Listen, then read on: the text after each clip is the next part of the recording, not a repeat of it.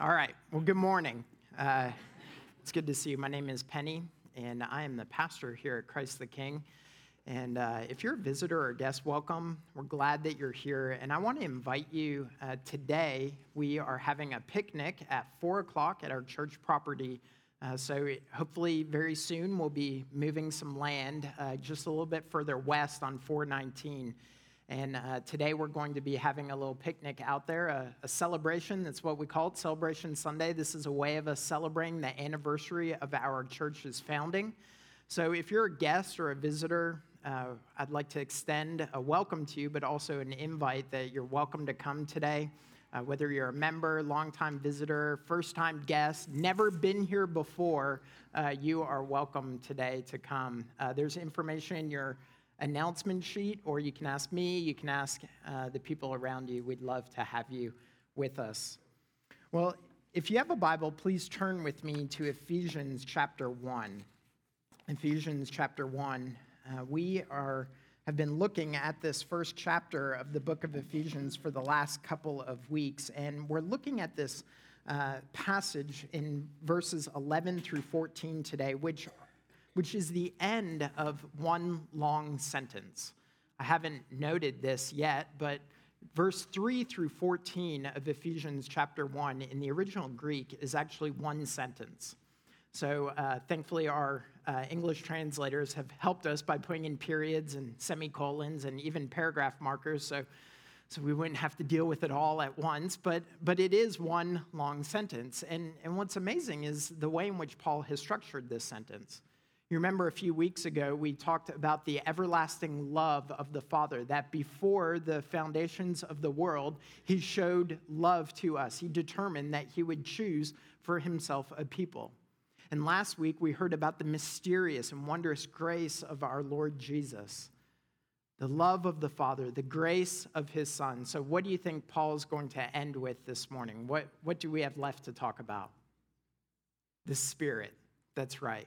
The love of the Father, the grace of his Son, and now this morning we have Paul directing us to the work of his Spirit, the work of God's Spirit in the life of his people, in the life of his church.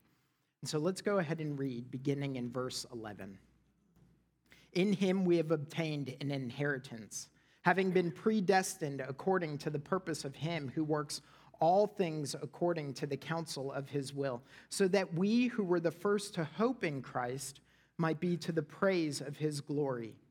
In him you also, when you heard the word of truth, the gospel of your salvation, and believed in him, were sealed with the promised Holy Spirit, who is the guarantee of our inheritance until we acquire possession of it, to the praise of his glory. Friends, this is the word of the Lord. Thanks be to God. Well, the 3 years that I spent in seminary were 3 wonderful years. I loved my 3 years in seminary. I loved sitting in class. I loved parsing Hebrew verbs. I loved learning new vocabulary, studying systematics. It was a wonderful 3 years. I like school. I know it's kind of dorky. I understand. That's okay. You can make fun of me. But I did. I loved being in school. It was wonderful. But it wasn't always wonderful. There was one particular semester that I remember very distinctly, and not because of how wonderful it was, and not because of how much fun I had, but because of how hard it was.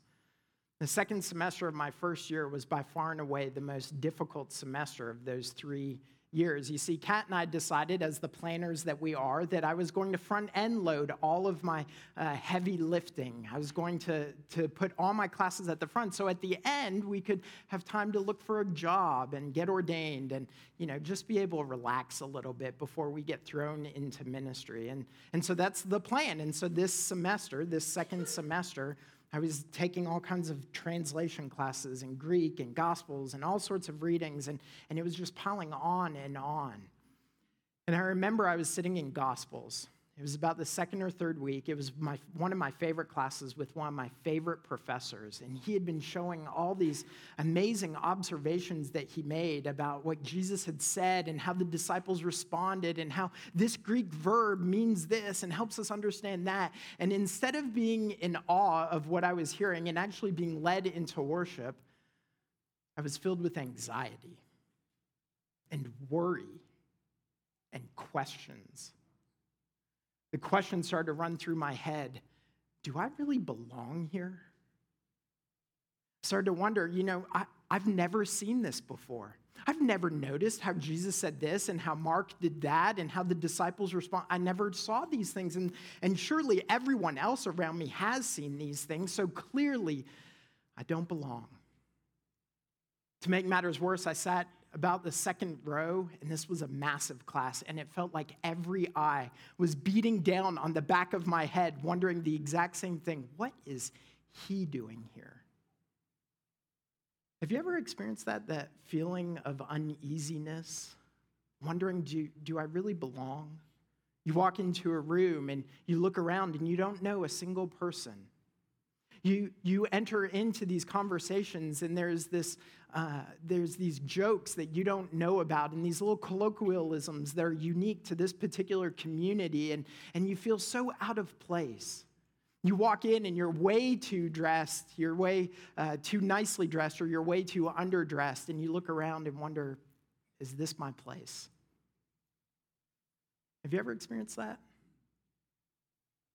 I'm sure you have. In fact, you've probably even experienced it in the church, right? It's easy for us to do. Hopefully not at this church, but it's easy to feel out of place, to wonder, do I really belong? I imagine that the church at Ephesus, that there were people a part of this church who were wondering that same thing. Remember, this church is made up of both Jewish as well as Gentile believers. These people who were opposed to one another for generations, and now they're called to live together. So imagine for a moment, if you will, the Gentile believers. Well, that's who you are. Imagine yourself as Gentile believers entering into this new community. You haven't grown up with the promises of God. You haven't learned the Old Testament. You don't know the Shema. You don't know these sorts of things. And you look around and it'd be easy to think, maybe this isn't my people. Maybe this isn't my place. I could imagine the Jewish believers wondering that as well, looking upon them like I thought my classmates were looking on me and thinking, who are these new people? With all their crazy new ideas and their new words and their new phrases, they don't know the Old Testament. They don't know do they really belong? It's in those moments that we need to be encouraged, that we really do belong, that this really is our place. I found that encouragement for myself from my friends. I went to them and I shared with them my anxiety, my worry, and what did they say? They said, Penny, you are crazy. You're like the smartest guy in class. No, they didn't say that. I'm just kidding. That would have been awesome. I wouldn't share that with you, but that's not what they said. They said, Penny, of course you feel this way, and so do we. Of course you've never noticed that Greek verb. This man's been studying Greek almost as long as you've been alive.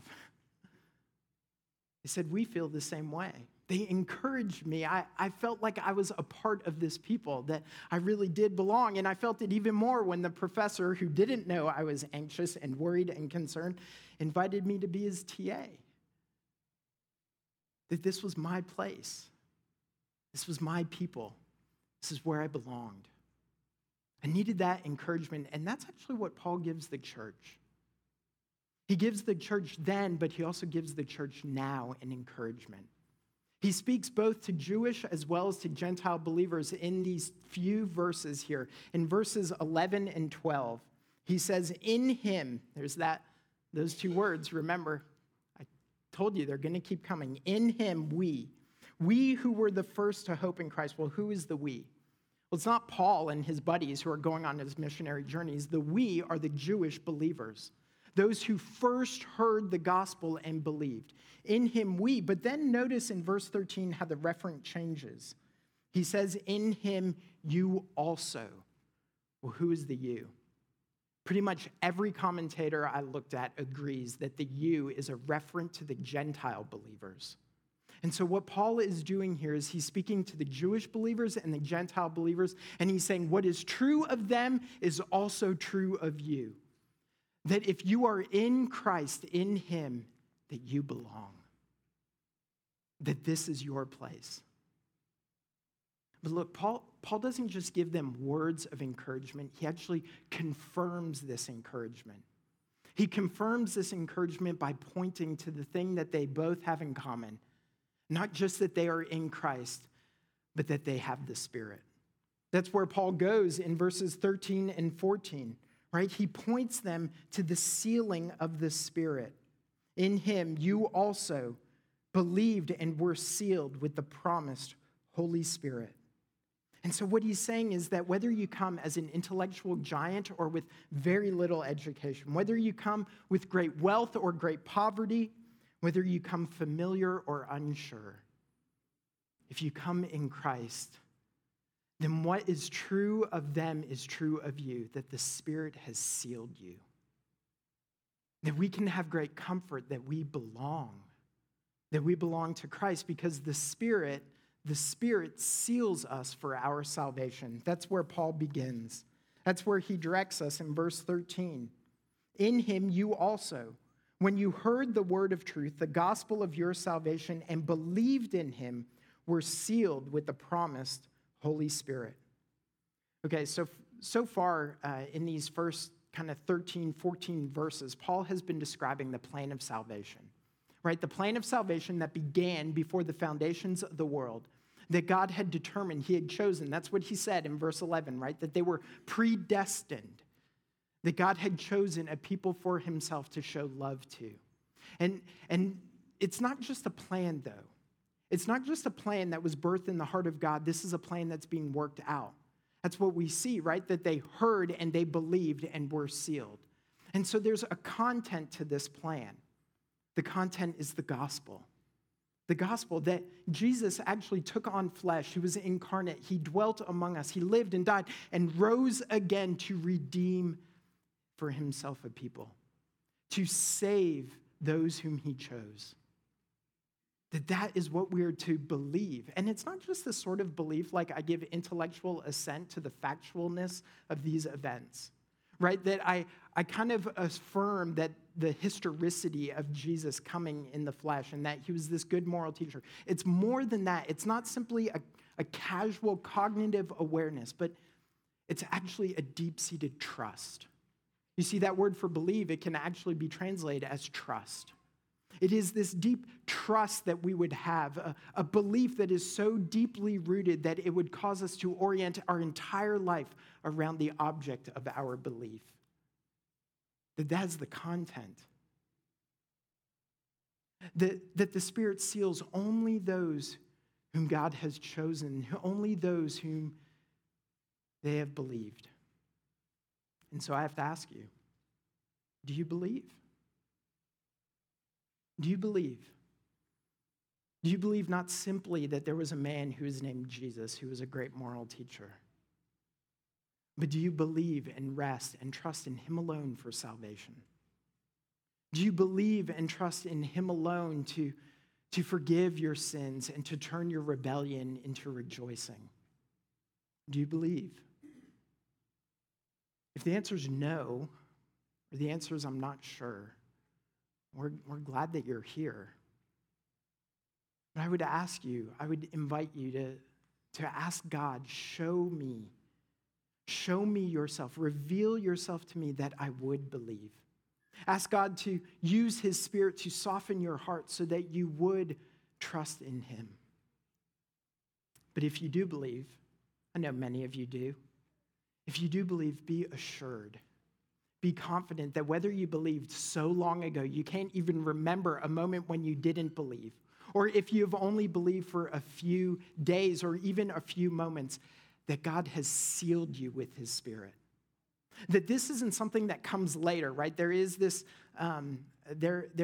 movement within Christianity in which there's a belief that we believe and then later the Spirit comes, but that's not what happens. It happens actually in a moment. God seals you with his Spirit. He claims you for himself. That's what this sealing is. That language of sealed with his Spirit, it's something that we're maybe not accustomed to because we don't go around sealing things anymore. Or at least y'all don't. I still do. This is my seal. I know. It's like Penny is a dork. I understand. It's like, why can't he just lick it?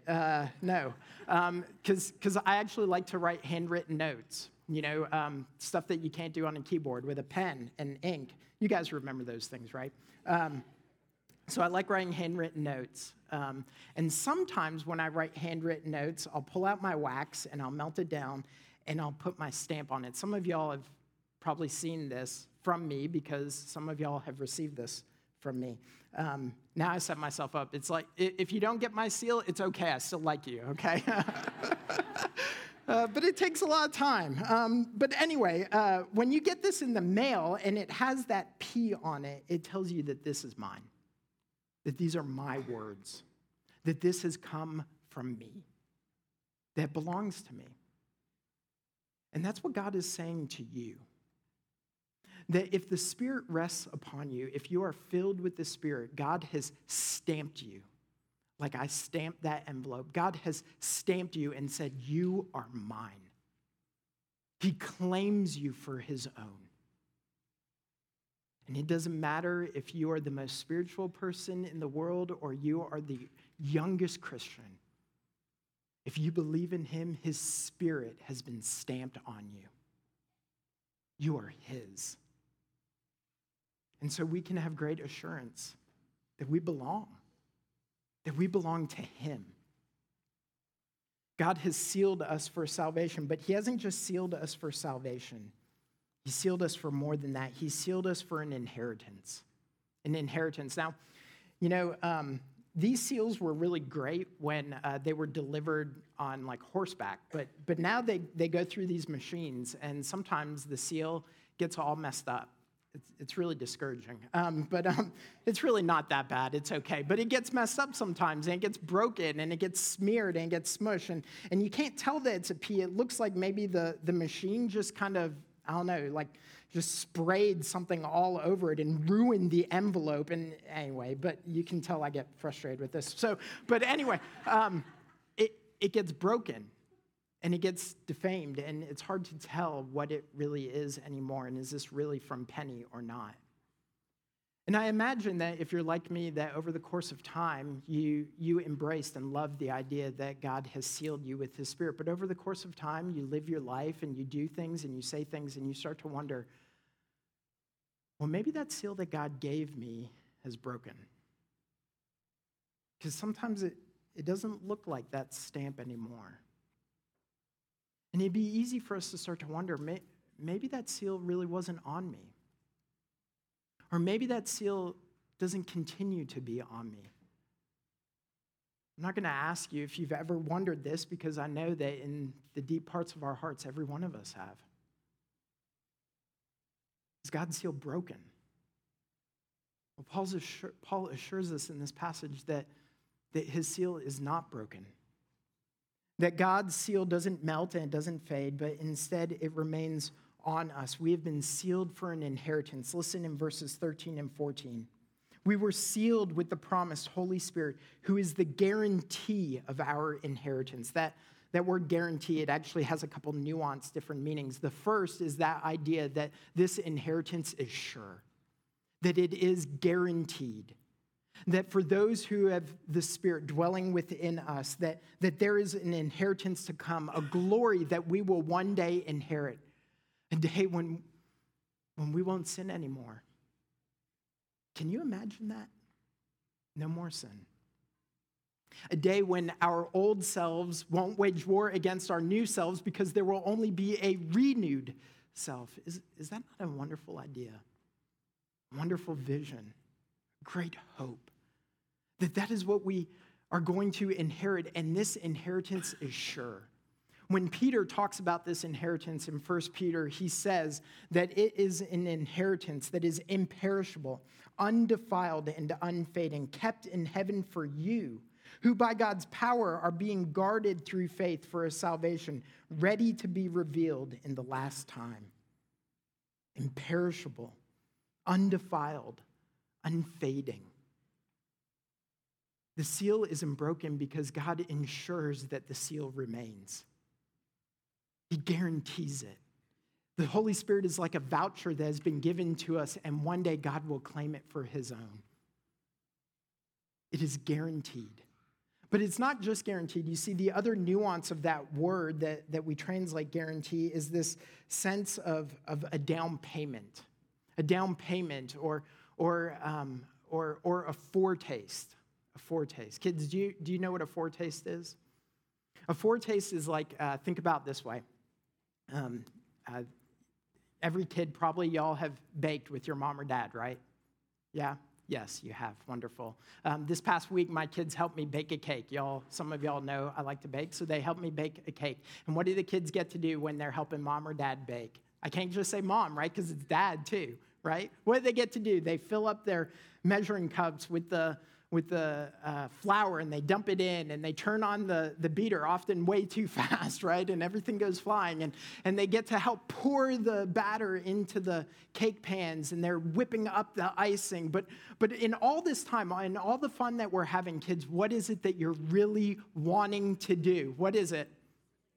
You're wanting to lick the beaters, of course. You keep asking, Mom, can I just have a little taste? Daddy, can I stick my finger? No, you haven't washed your hand. No, you have. It's okay. The heat will get rid of the germs. You right? Like that. That's what you want to do, right? You're wanting a little bit of a taste of the batter, of the icing, of the cookie dough. Can I just have a little bit? And at some point, right, Mom or Dad, we let them do this. But kids, has your mom or dad ever given you the whole bowl and said, you can have a little bit, but you know what? Just keep going. Has that ever happened? Lane? No, it's never happened. There's no way. We would never do that, right? We would never give that to them. No, that little bit, it's just a sample. It's a foretaste. That's what a foretaste is. It's a sample of the whole. It's the sample of the goodness that is one day going to come, and that's what the Spirit is on us. You see, the Holy Spirit seals us for an inheritance that is in the future, that one day we will claim for ourselves, that one day God will cash in and say, you are mine, that he will redeem. But he's also a foretaste. It's a beginning of that inheritance. And so you know what that means? It means that we live today as heirs of that inheritance. That's what it means. It means that we don't sit there and go, well, I have this inheritance. It's guaranteed. The seal can't be broken. And so I can just do whatever I want. Right? That's actually not how it works. Paul took up that rhetorical question in Romans. Remember, should I sin so that grace would increase all the more? And what did he say? By no means. You don't understand grace if that's what you're wanting to do. No, you see, as those who already have an inheritance guaranteed and those who have a taste of it now, we don't do whatever we want to do. We do whatever he wants us to do. We have this foretaste of an inheritance. We've been sealed for it, a guarantee by God's Spirit. God is sealing us for a salvation. He's sealing us for an inheritance. Do you ever wonder why he does this? I mean, really, why does he do this? Surely it's for our good, right? Because it is. It is for our good. But it's actually much more than that. It's much more than that. You see, God seals us with his Spirit for salvation, for an inheritance, so that we would celebrate. We are sealed for celebration. And this celebration is that we would glorify God. That's what we see in verse 14. We are sealed. He has sealed us to the praise of his glory, God's glory. This isn't the first time that Paul talks about God's glory in this one sentence. In verse 12, he said, so that we who were the first to hope in Christ might be to the praise of his glory. And in verse 6, he said, we are adopted as sons according to his will, to the praise of his glorious grace.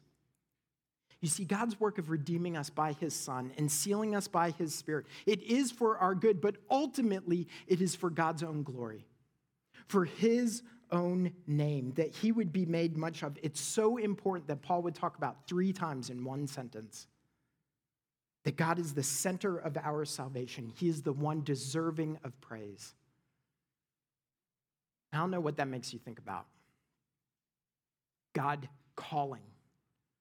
God demanding, God working and orchestrating in such a way that he would be glorified. Maybe it causes you to think about the narcissism that we see on Sundays. I'm not talking about the pastor, at least I hope not, or the church. No, I imagine that some of us today, we're going to go home, we're going to have a meal, maybe with our family or friends, and before we head out to Celebration Sunday, we might turn on the TV. And we might watch a little bit of football, or maybe we did yesterday, or maybe we watched the ball game, right? We saw Matt Holliday hit that wonderful home run to win the game for the Cardinals. Was it just me that saw that? But what happens when these great athletic events happen? These great athletic feats, right? A guy catches the ball, he scores his touchdown. The camera zooms in, and what do we often see? Arms stretched out, basking in the celebration of everyone who is watching, right? They are glorying in this wonderful athletic feat. And in some sense, that's okay. We're okay with that. But we know that at some point it crosses a line, right? Because sometimes these wonderful athletes, they don't put their hands down. They actually keep inviting and asking for more and more and more. They are wanting to glorify themselves and have everyone around them celebrate who they are. And what do we think about when it crosses that line? Arrogant, boastful, self-centered. Who is this person to glory in themselves and to actually call people to glory in themselves? We know intuitively that there's just something wrong with that. So we have to wonder, is God basically the wide receiver calling for his own glory? Is he the arrogant and pompous athlete? C.S. Lewis actually wondered that. In his book, Reflection on the Psalms, he's talking about how he viewed God before he became a Christian, and this is what he wrote. He said, "I found a stumbling block in the demand so clamorously made by all religious people that we should praise God. Still more in the suggestion that God himself demanded it. We all despise the man who demands continued assurance of his own virtue, intelligence, or delightfulness. We despise still more the crowd of people around every dictator, every millionaire, every celebrity who gratify that demand. It was hideously like saying, 'What I most want is to be told that I am good and great.'" Is God basically a celebrity calling for us to declare his own virtue? Has God crossed that line that we understand intuitively? Or is there something more? Well, you see, the difference between God calling us to glorify him and to us glorifying in ourselves is, one, we're not God. And that's a good thing. We're not God. But the second thing is that God actually loves you so much that he doesn't want you to glory in anything other than him. Okay, think about it this way. What is idolatry? Idolatry, there's lots of different ways that we define idolatry. One of the more common ways today is it's a good thing that's made into what? An ultimate thing. That's a good definition. But at its core, idolatry, making a good thing an ultimate thing, is actually glorying and celebrating something or someone more than we do God. And because God, as one theologian put it, is not an idolater, he will not leave us in our idolatry. You see, for God to give glory to another, to give honor and to celebrate another, would actually be for God to do the very thing that he is calling us not to do. And God loves you too much. He cares for you too much to leave us in our idolatry. Instead, he wants to lead us out of it so that we would glory in the very one that we were created to celebrate. You see, that's how God has made us. We have been made to be these worshiping beings who are going to glory in something, and not to glory in those things that will leave us wanting for more, but to glory in the one that we were actually made for. That's why the Shorter Catechism, Westminster Shorter Catechism, begins that man's chief end is to glorify God and enjoy him forever. This is how we were made. And friends, God loves you. He loves you so much that he won't allow you to continue to go on without being called to glory in the very thing that we were made for, him. That is beautiful. That is wondrous. He is the only person in the entire created order. He's outside of creation, okay? Don't hear what I'm not saying. But he's the only person who can invite this kind of glory and is worthy of it. And so, friends, this is what we are to do. God has sealed you for salvation. And he has sealed you for an inheritance that we will one day inherit, that we are heirs of, but that we have a taste of now. He has done all of this for you, that we would celebrate him, that we would give him the glory that is deserved, not just his acts, but his name. This is what he has made you to do. This is why he has sealed you with his Spirit. Let us glory in him. Father, we do ask that you would turn our hearts towards you, that you would lead us in the way of everlasting, that we would seek righteousness and truth and goodness, that we would put aside all those things that we cling to, that our hearts search after, and we would cling to you, Lord Jesus, that we would glorify you, the one that we have been made for, our heart's desire. That is who you are. Turn our hearts towards you. Fix our eyes on your glory, that we would celebrate you, our God and our King, in whose name we pray. And all God's people said together, amen. I'll invite the ushers.